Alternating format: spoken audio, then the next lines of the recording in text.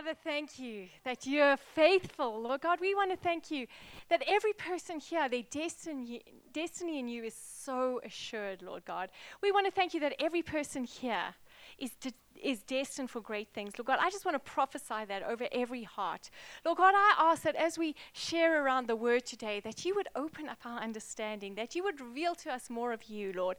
I pray that every one of us would leave here more in love with you, more understanding of your ways, more able to walk in the calling that you have given us, Lord God, more fully ourselves and more fully in love with you. And all of God's people said, amen and amen. Well, we are on our series on Colossians. Hasn't it been great? Yes. Today we're going to be talking about Christ is King over everything. And the book of Colossians really was Paul's message to a church that was being deceived by all kinds of various philosophies and traditions. And he was trying to tell them that Christ is enough, that Christ is supreme, that Christ is glorious, that he's the image of the invisible God, the firstborn over all creation, the glorious one in who is meant to have in everything supremacy. You know, Jesus, being God, is first in everything. Over all of the spirit realm, over all of creation, he is the king because he created it. But in addition to that, he came to earth as a man. And he won over every sickness, disease, and death. And as a result, he's not only king as God, he's king as man. I want you to understand this. He won as God and he won as man. That he defeated every power of the enemy. And he stands supreme over all of creation, but over all of mankind's issues. He stands supreme. The creator and the victor. You can trust him. You can love him. You can give your life for him. Because really, he is as good as he says he is. Last week, we talked about from Colossians 3. I'm sure you remember it. We talked about the fact that since we have been raised with him, we set our hearts on things above, where Christ is seated in heavenly places. We set our minds on heavenly things because our life is hidden with him. And when he appears in glory, we will appear with him also. And we learned that we had to find a new normal. We had to look at our life and expect something different. We had to step out of a past sense of what was normal, and we had to engage with a God normal for our lives. And we had to settle for nothing less than that God normal. We learned that we had to reach up and gain and think about and live in heavenly realities, that those had to become our earthly realities. And we learned that we should avoid, step away from, push aside anything that obstructs our view of Christ.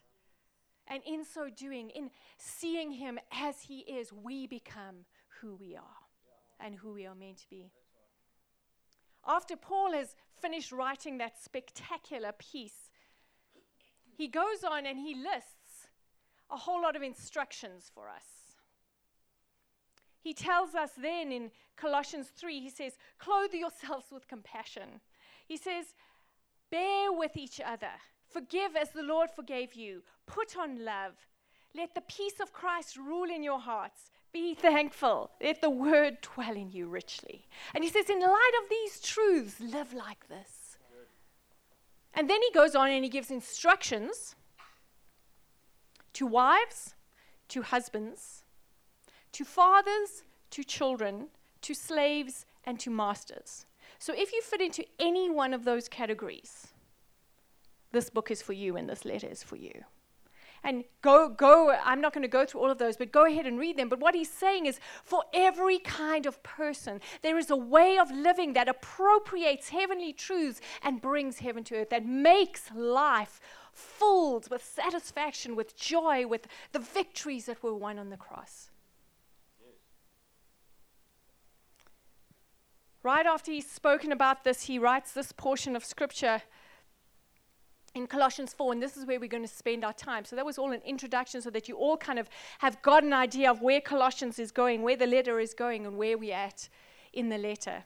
He says this to the Colossians: devote yourselves to prayer, being watchful and thankful.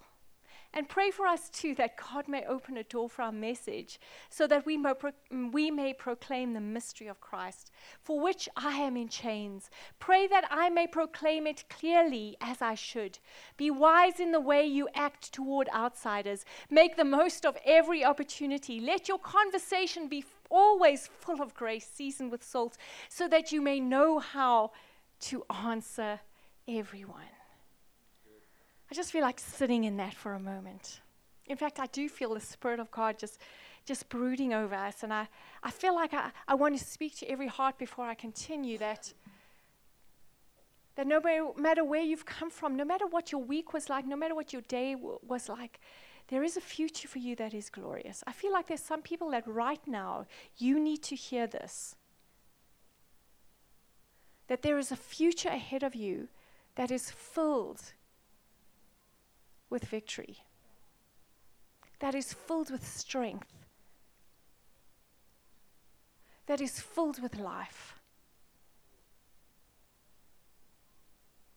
I feel specifically there's someone here that you've even been thinking about committing suicide, and I just want to speak to you right now and say this: there is a future for you that is so worth it.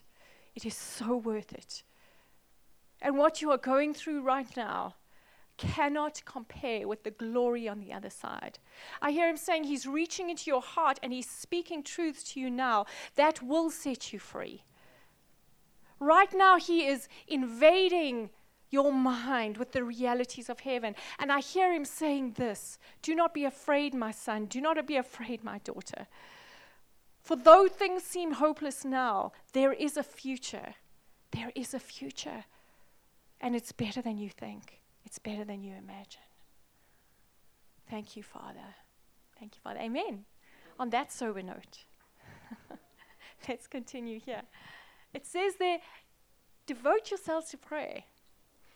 And that literally means put aside everything. Avoid certain things. Diminish certain things so that you can do that.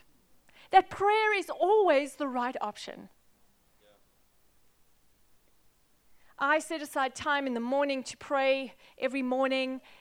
They're not always very formal prayers. They don't always follow a list. Sometimes they're just me lying on the floor and crying out for mercy. Sometimes I'm praying for my family. Sometimes I'm just thanking him for things that have happened. Sometimes I'm just chatting with him. But I set aside that time every morning. But then I also try to live a life devoted to prayer. And what that means is that I'm sitting across the table from someone and I'm having coffee with them and they suddenly tell me about this life circumstance that's terrible. And I just go, Lord Jesus, I just pray right now that you would come and rescue this person from the situation, that you would come and bring deliverance, that you would heal their father, whatever the particular thing is. Why? Because I'm convinced of this, that my wisdom is not as good as God's power. And that in every situation, I am able to bring down the power of heaven to bear on this situation. That I am not alone, that we are not alone, that there is actually victory through the cross. And at every moment, I can appropriate that. And the way I do it is by praying. The way I do is by declaring what he's already done over that situation. What I do is, the way I do it is by standing in heavenly places with him, seeing his solution, and then declaring it right there in that place. So some people think me strange, but I pray out loud for things in the moment all the time. I was sitting in a waiting room yesterday, waiting for an appointment. A woman sat next to me and started telling me about her daughter who was in hospital. And, I didn't know her from a bar of soap, but in my heart I thought there's only one solution for this problem, and that's Jesus. And right there I said, I don't know what you think about God, but would you mind if I prayed for your daughter? I think she thought I would go into the bathroom or I'd go somewhere else. I don't know what she quite thought. But right there and then I grabbed her hand and I said, in Jesus' name, I just declare health and healing over this girl. And I prayed out loud. And I know that there were other people listening. But you know what? I worried about that 5 years ago. But now I just don't care. I'm just like, really? I'm sick and tired of sickness and disease and destruction in my world. I'm no longer ashamed of the gospel of Christ. I'm absolutely convinced that He is the solution to everything. And I'm absolutely convinced that I can access Him at any moment. And what that person needs is Jesus. Amen. Being watchful and thankful. He's talking about looking to a good future, but also basing it on the stream of good things that God has done for you. In other words, I'm not praying, oh Lord God, I'm so weak, I'm so bad, it's so terrible.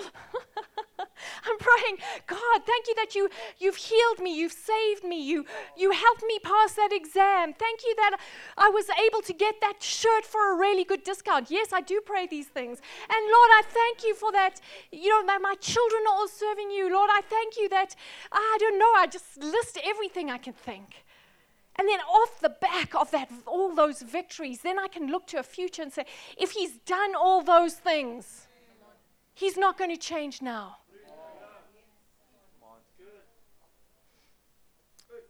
What I love about Paul is that he tells us to devote ourselves to prayer, but then he goes on, he says, and pray for me too. And you know what? If I were like maybe 10 years ago, if I had asked people to pray for me and they wanted to know what to pray, I would have asked them things. Please, would you pray that I get a new car? Would you pray that, I get an increase at work? Can you pray that I get that new pair of shoes? All the things I was praying for would like, Lord, make me comfortable, make it easy. But now if you ask me to pray for you, I don't know, I feel like I just met Paul, or I met Jesus and He introduced me to Paul. It's like, no, pray that I am bold in my declaration of Jesus. Pray that at every opportunity I'm willing to share Him. Pray that I step out of all that nonsense of being timid and afraid and thinking that I'm not good enough. I just don't want it anymore. Just pray for a boldness and a life and a presence of God on me that I would be able to share Jesus on every opportunity. Pray that I get opportunity after opportunity after opportunity. Pray that my life makes a difference, because when I go to be with Him, that there must be tens of thousands of people that are in the kingdom because I was obedient. Come on, that's right. Pray that I may proclaim it clearly as I should. And then he goes on and he says this. It's almost like he says, the thing that I'm asking you to pray for me, I also want you to have it. I want you to almost be an answer to some of my prayers. Be wise in the way you act towards outsiders. Make the most of every opportunity. In other words, he's saying, look around you. There are open doors, people crying out for answers. Be ready with those answers. Go out and make a difference. So we're going to talk about missional prayer today. Yay. We're going to talk about salty wisdom today.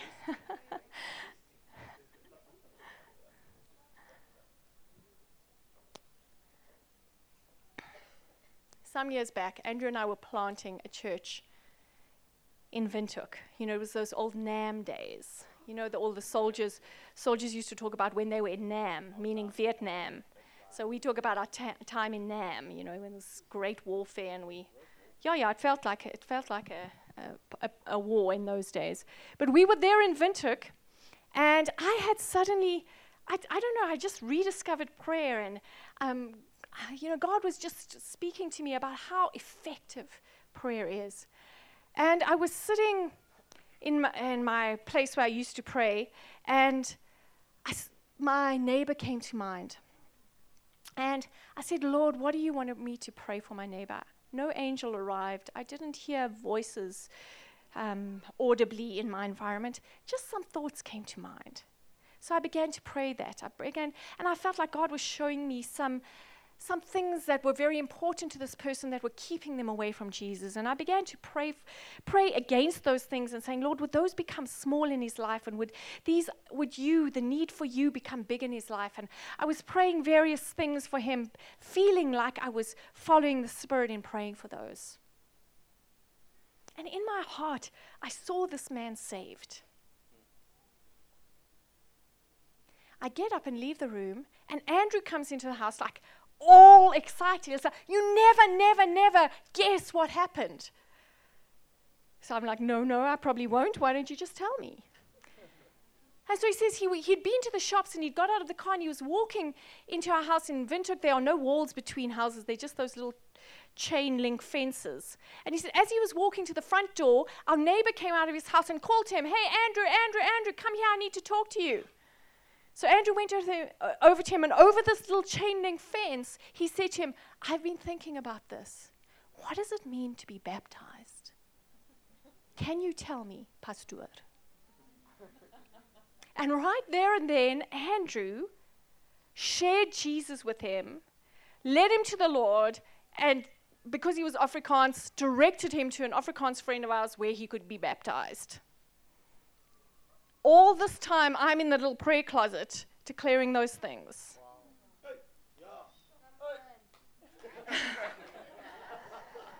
I mean, when Andrew told me, I was like, let's just go pray. You know, it's like, this thing works. This thing works. God is interested in saving the world. He's interested in transforming your environments. He's interested in your neighbors, in your aunts, your uncles, your cousins, your children, your parents. He's interested that every one of them would know him. And right now, I bet you even thoughts are coming to your mind of things you can pray for those people.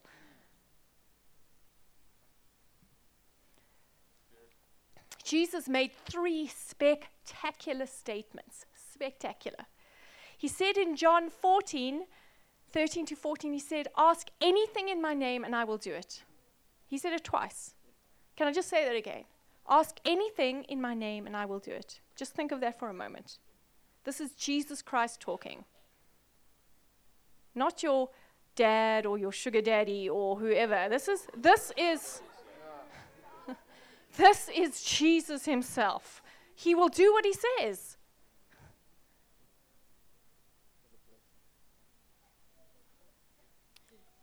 Ask anything in my name, and I will do it. I know this person who discovered a store where you can go and buy fake name brand labels. You can buy Nike, Adidas, Guess. I mean, you name the Calvin Klein. You can just go and buy the actual labels. Wow. So what he does is he goes to the cheapest store he can find and buys the cheapest clothes that he likes, brings them home, and sews on the labels. He does. He has these Adidas shoes. Well, Adidas shoes, you know what I'm saying, Adidas shoes, that after like 2 rounds around the garden just fell apart. He's got Nike shirts that after 1 wash changed color and are 4 sizes smaller. And I just wonder this. I don't know who the CEO of Nike is, but if he found this person wearing like a half orange, half red kind of shriveled shirt with Nike written on it, how would he feel? He'd be like, you know what? You might have put my name on there, but that's not my shirt. That's not my shirt. Get that name off that shirt because you are destroying my reputation right now. And you know, I know many Christians that pray, Lord, would you smite my enemies? Would you destroy that person who looked at me funny? Would you give me everything I want in Jesus' name? And you know what that is? That's like a shriveled Nike shirt with Nike on it, like in Jesus' name printed on it. You know what? When Jesus said, ask anything in my name, what did he mean? He didn't mean just tack this little line on the end. He meant, find out what I want, pray it, and you'll get it. He said, find out what I am longing for, pray it, and you will get it. Find out what I'm doing on the earth today, pray it, and you'll get it. Find out what my values and my belief system is. Find out what I want, pray it, and you will have it.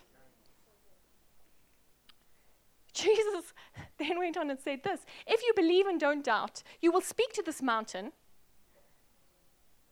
and you won't throw it into the sea. It says, you will speak to this mountain, and it will throw itself into the sea.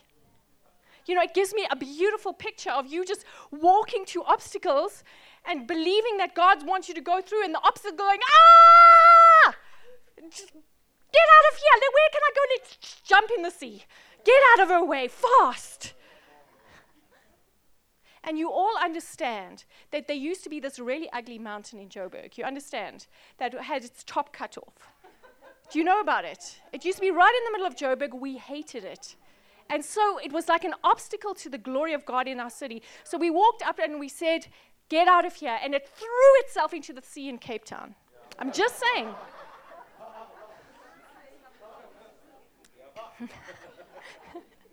So I know it works. I know it works.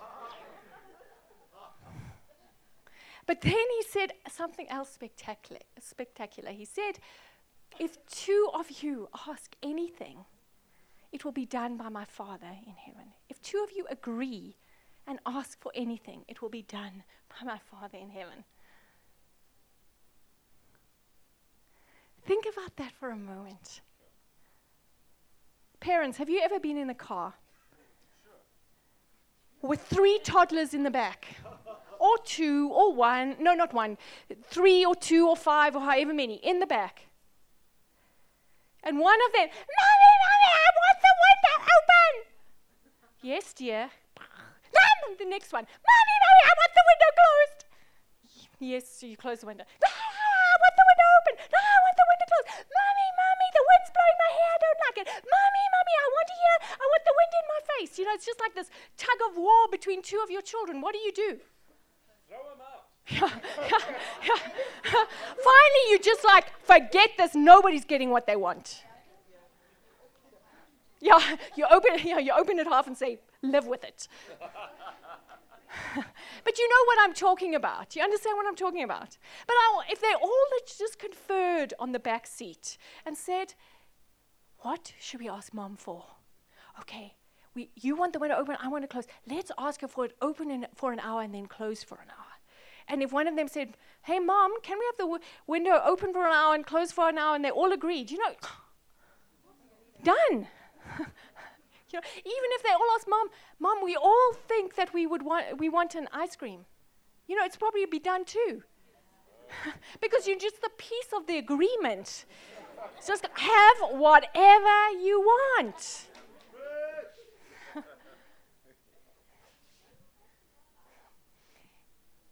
I don't think God's going to give us what's bad for us just because we agree. I don't think that's ever going to happen. But what I do know is that God so values unity. He talks about it in Psalms, how where there is unity, there is a commanded blessing. In other words, where we agree and where we're thinking the same way and where we're seeking God together and when we're asking Him for the same things, there's like a booming voice coming out of heaven and saying, there will be blessing.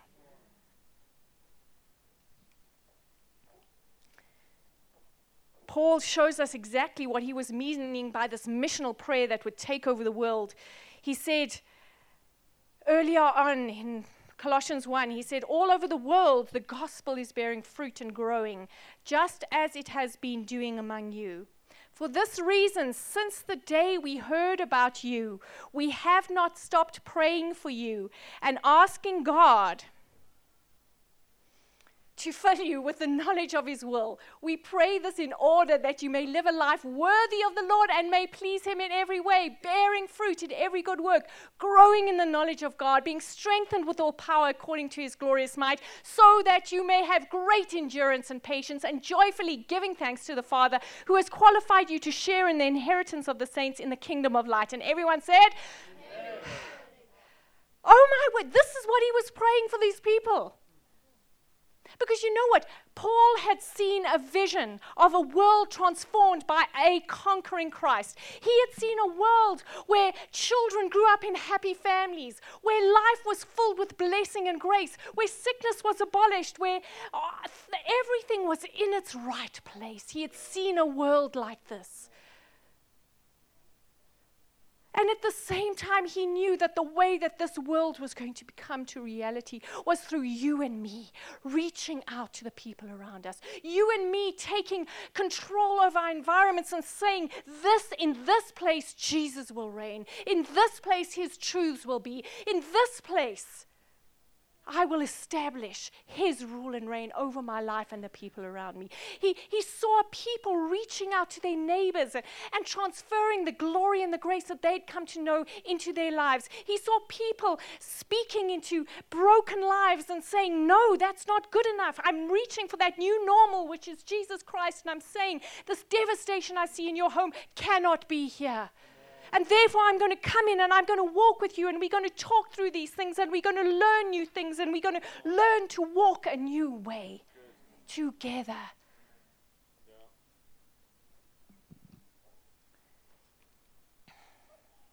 Let's talk about salty wisdom. I went to a friend's house last week, Sunday, me and my family. And she served this. It was the most profound thing. I went out and immediately bought all the ingredients to make it myself. She served us strawberries with a little bit of lemon juice and icing sugar on it. That sounds great. The last ingredient was salt. Now, you're all thinking, who put salt on strawberries? Well, she did. And I want to tell you, these were the most heavenly strawberries I've ever eaten. You know, you bit into them, and it was like beautiful, sweet, strawberry, oozy, gooey, lovely taste, and then this bang of salt just hit you in the roof of the mouth. Now I'm awake. You know, it was like an experience, an adventure. It was like all these tastes together that just really thrilled you. Really thrilled you. And when I was thinking about this, I thought, imagine life without salt. Imagine a meal without salt. I went to the doctor a while back, and he told me I had low blood pressure, and he said to me, eat as much salt as you want, and I took him at his word. I mean, I'm not one of those people like just a little bit. I mean, I put salt on my food. And I'm telling you, I just love it. I'm sorry if you've got high blood pressure, I'm so sorry. But you know, food without salt is just a duty. You just do it because you have to do it. You understand what I mean? Have you ever been to someone's house and they serve you food, and then halfway through it, they say, oh, I forgot to put the salt in. You go, yep, I know that.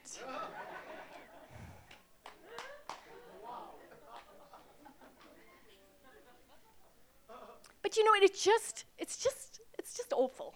It's bland nonsense stuff. On the other hand, have you ever, I've done this before, because I do put salt in my food, even when I'm cooking. So there have been times when I've dished up the food, and there I've had a plate, and I'm eating it, and I take a mouthful, and I realize that the salty stock cube I put in, or whatever the amount of salt I put in, all stayed in one place. And it's now in my mouth. Have you ever had that?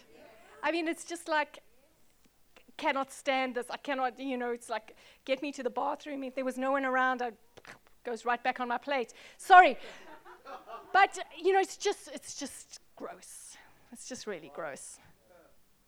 And, it gives us an understanding of what Paul was talking about here. And he was referring to a statement that Jesus made, that we are the salt of the earth. All of us clumped together in one place is a little bit too much. Yeah. You can give the world a dose of Christianity that just makes them go, pah.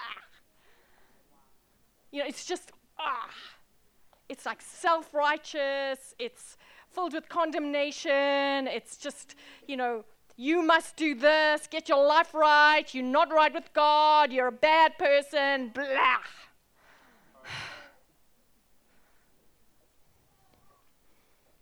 Or you can give the world.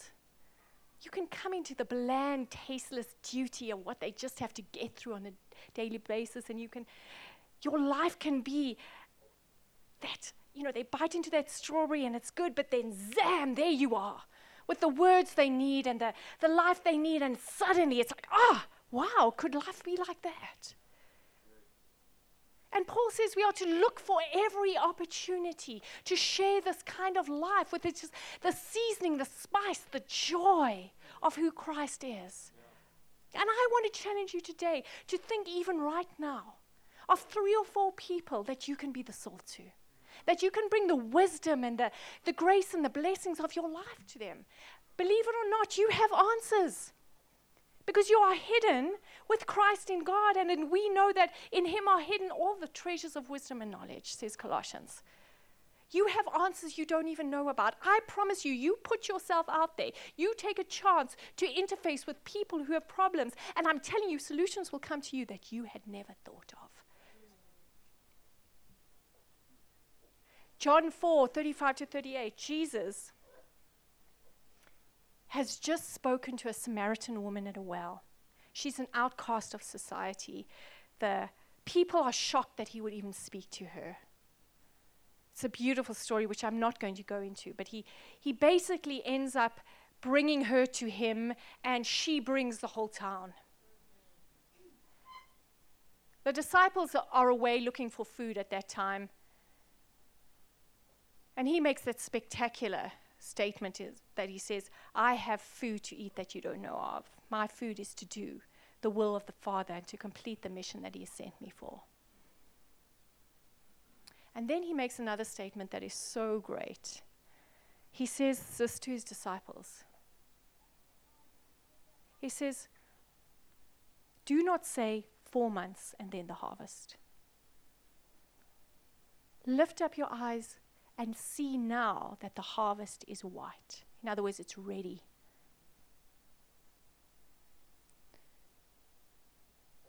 What he was saying is, you guys didn't even see the Samaritan woman because she didn't look like the person you expected to come into the kingdom. And yet, because I had my eyes lifted up, expecting a harvest, I could around me see her readiness. I could see her heart, and I was able to step into that void and say something.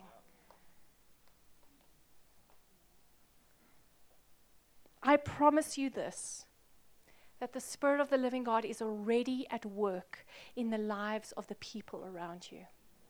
I promise you that. How many years before you gave your life to Christ were you starting to feel conviction or unhappiness or just like something's not right? It was a long time. And I guarantee you, everyone around you, the Spirit of the living God is reaching into their hearts, is giving them an idea that there's something more than they have right now, that there's got to be more. And it manifests as all kinds of irritations and frustrations. But lift up your eyes. The harvest around you is white and it's ready. And if you listen to the voice of the Spirit of the living God, He will let you into the secrets of what He's doing in those people's lives. And it won't be like difficult, hard things. Just words will come to mind.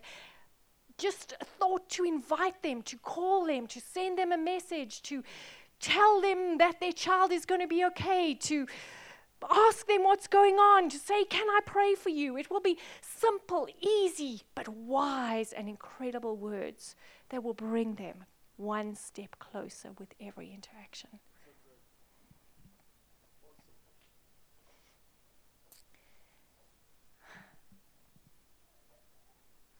I love how Paul described how he experienced this, how he was able to recognize the Spirit at work in other people's lives and how he was able to co-labor with Him and follow Him. He said it like this: we proclaim Him, admonishing Him and teaching everyone with all wisdom so that we may present everyone perfect in Christ. Listen to this. To this end I labor, struggling with all this energy which so powerfully works in me. That word for energy literally means Spirit-empowered energy. It's only ever used with the Spirit working. What is he saying? He's saying, I don't labor for riches. I don't labor for my personal comfort.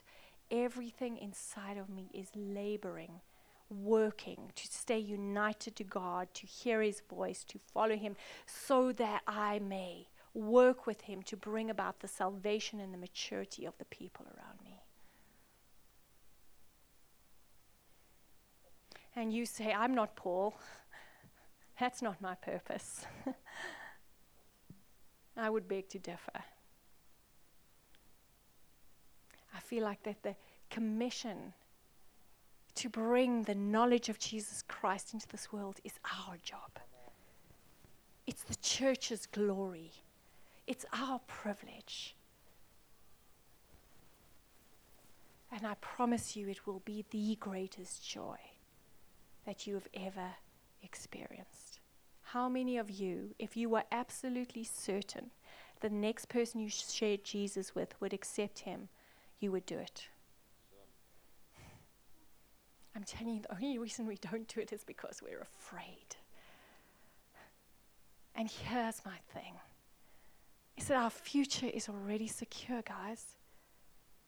Let them chop you into 1,000,000 pieces and throw it into the sea. You're still victorious. God's still taking care of things. He will watch over you, your families, your life. Because we're not ashamed of the gospel of Jesus Christ. Because it is the power of God to salvation. There is a dream that God has for this world. And it is so glorious. It's so magnificent. It's worth giving your life for. It's worth giving your life for. It's worth being counted as one of His followers. It's worth risking ridicule. It's worth risking shame. It's worth risking everything. Because He's worth it. Amen. So in conclusion, your missional prayer and salty wisdom are part of God's plan to bring the revelation of Christ to all the world. Because Christ is the King of everything. Amen. Let's pray. Can we just give Him a hand just because He's good? Can we do that? Thank you, Lord. You really are the King of everything. Lord, we want to pray. Father God, we want to right now just dedicate our lives for the King of everything to be made manifest in our lives, Lord God. Father God, we don't want to be timid and afraid anymore, Lord. Lord, I want to ask. I'm going to ask for a bold and brash thing. Lord, I pray for every person here that they would not be afraid again. Lord God, I pray that when that fear stalks their heart, you would rise up in power. You would rise up with the revelation of your presence with them. You would rise up with the security of who they are in you. You would rise up with the revelation of a good future that is already assured for them. Lord God, I pray that you would counteract those lies with the power of your Spirit, Lord God. I pray right now with Paul that you would open up doors for us, Lord God, that in our environments we would find ourselves face to face with people who are asking questions already, that you would lead us to people whose hearts you have prepared. Lord God, I ask right now that every person here would have the joy of bringing their friends to Jesus, of bringing their neighbors to Jesus, of bringing the people around them to Jesus. Lord God, because you're worth it. Lord Jesus, we see your dream for the world. We see the transformation of our neighborhoods. We see our homes filled with joy and life. We see sickness and disease vanquished. We see what you see. And Lord, we're asking that you would grace us to bring that. Would you grace us to bring that? I feel like right now, the Holy Spirit wants to come and fill you with a fresh blast of His presence, His joy, His power. And where you are, I'm not even going to ask you to stand. I'm just going to ask you to raise your hands to receive something from Him. Thank you, Lord. Lord God, we want you. We want your power and we want your ability. Lord God, with Paul, we want to labor in things that mean something. We want to be labor for things that are valuable, that are eternal. We want our lives to count beyond the 70, 80, 90 years we live here, Lord. We want our lives to mean something. And right now, Holy Spirit, would you come and fill us with more of your presence, Lord God? Lord, I pray you destroy the lies of the enemy that are keeping us thinking small, keeping us living small, Lord. We want to be radical, on fire, in love, wise, tender, merciful, joyful people. Come and do that in us, Lord. Thank you, Father. Come and do that in us, Lord. And Lord, I pray for every person that is associated with anyone here who does not know you, and I ask that you would give them words, actions, and truth, boldness to bring those people to you. And all of God's people said, amen and amen. Can we give the Lord